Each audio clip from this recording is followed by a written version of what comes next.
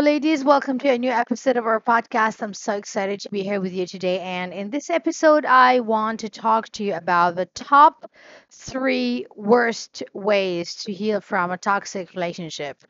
And these are things that you can find, online going over and over and over again. And people are recommending them with each other and they're talking about what did they do that worked. And then sometimes you find some of these things come up. And I can definitely relate because when I was going through the breakup that almost cost me my life a few years ago, I was going through the same thing as well. And I tried a bunch of these, and of course, I learned the hard way that they don't work.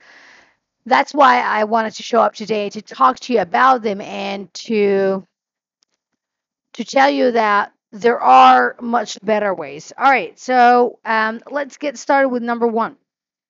Number one is when you're thinking, like when you are, especially at the beginning of trying to get over someone who's toxic.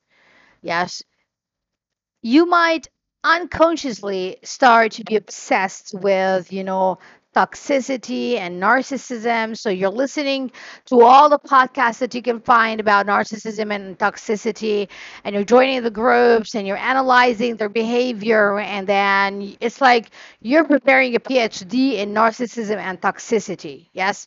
And I get the good intentions behind this behavior, but I am just here to tell you that being obsessed with narcissism and toxicity is not going to help you heal. It's not going to help you improve. It's not going to help you know what you want in this life.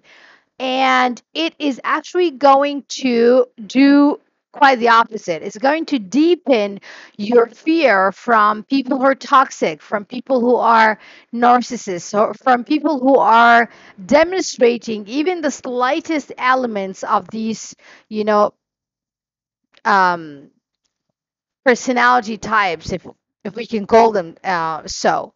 So even though you are doing it because you're educating yourself and you want to empower yourself, but actually it's not empowering you at all.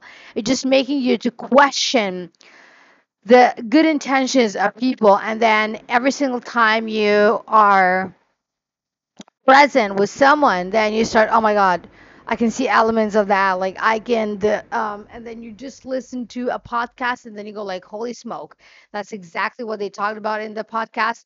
This person, and then you started identifying these elements in your family members, like your mom starts to have the like some of these elements, and then all of a sudden a friend and then a colleague, and then it's like without you even realizing you start to magnify until until toxicity and narcissism becomes the lens through which you see people, and you interact and communicate with them. That's why this is not a very good approach, especially when you're starting out. I'm not saying you don't need to read or listen about it at all. I'm just saying that it does not need to be your focal point. It does not need to be your focus, especially if you are just starting out, because it ingrains the seeds of fear inside of your system.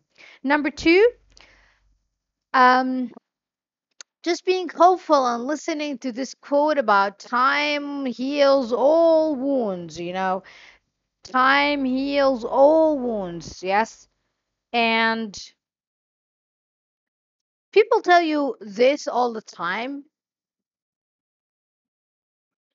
It's either because they don't know what else to advise you with, or because they don't know that there is an actual solution that exists, or because they're afraid that if you change, that means they will have absolutely no place in your life again. Yes. So they just want to make sure that they are present with you. And I'm not saying that that means that these people are toxic too. No, I'm just saying that it's it's much easier, and especially for those who really don't know what to do. And I think that that was one of the reasons why I did not talk about the breakup or what I was struggling with when I was going through my breakup years ago. I did not talk about it with with my family members or friends. I didn't talk about it because, quite honestly, I did not think that anyone that I could talk to, including family members or friends, had the results that I wanted to have in my life. They did not represent a good role model for me to follow, to say, hey, I want to be like this person, I want to be like that person, or I want to have this kind of relationship, or I'm wondering what are they doing to have this amazing and beautiful marriage that lasts centuries. Yes. And because I did not have that, I did not talk to any one of them because I really, and quite honestly, I did not want to listen to this time will heal all things. I did not want to wait for time. It does not mean that I didn't want to be patient, but I did not want to sit there and do nothing until healing or hope made me feel better. I didn't want the pain to go in vain. I did not want the pain to go in vain. I just wanted to use that pain.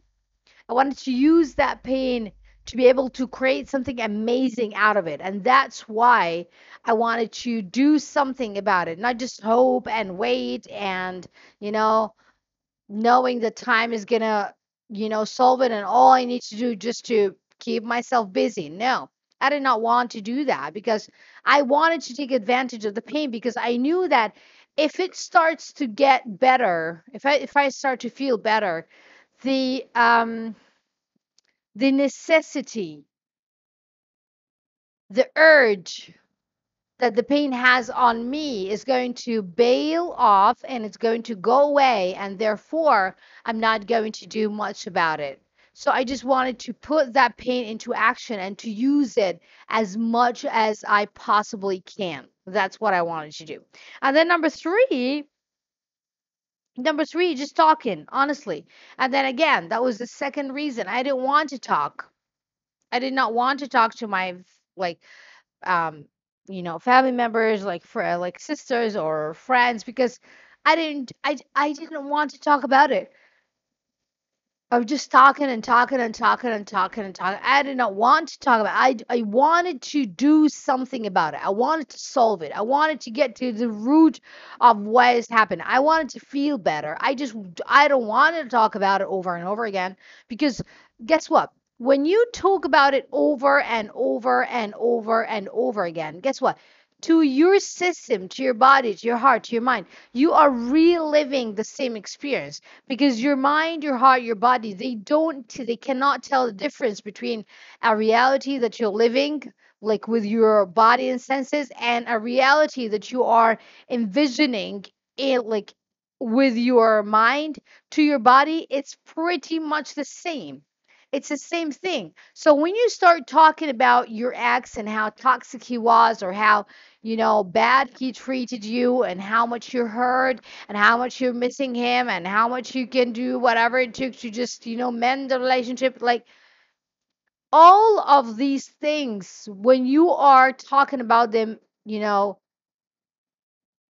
so many times, you relive the same experience, and then you are renewing the same pain, which means you're going to take, you know, even longer to heal. Yes. If it usually takes like 4 or 6 or even 8 weeks to heal, it's going to take you longer. Why? Because you keep renewing the same, you keep running the same old tape, which produces the results that you don't want in your life. So without even noticing it, you're hurting yourself, not helping yourself. So talking is not going to help you. And you know what? And actually, on the other side of it, if you don't talk about it at all, if you don't talk about it at all and you just suppress it and then you deny it and then you just keep it to yourself, it is damaging as well. So it's not the extreme right, it's not the extreme left. It's not talking about all the time without doing anything or without learning, without making the decision to take this and to go to the next level of your life, of who you can become, of who you truly are. And on the other side, you don't talk about it, you just suppress it, you hurt yourself even more.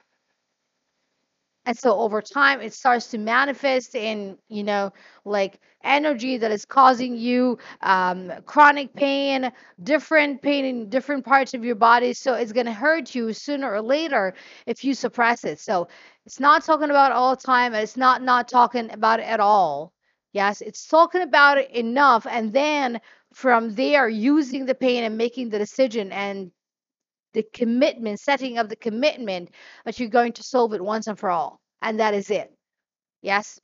And so there you go. There you have it. These are the three worst ways that you can, I don't know, do to get over a toxic relationship. And again, I'm not here to judge you. I'm just here to tell you what's not going to work. So if you're doing one of these, I just want you to know that sooner or later you are going to have to do something better, something that really helps you to heal the wound, to become, whole again, to embrace yourself, to love who you are, to have an amazing relationship with yourself. So please show up to yourself, be as honest as you can possibly can be with yourself, take care of yourself, and make sure to subscribe to the podcast so that you get notified every time we put on a new episode. Take care of yourself, make sure to subscribe, and I'll talk to you in our next episode. Bye for now.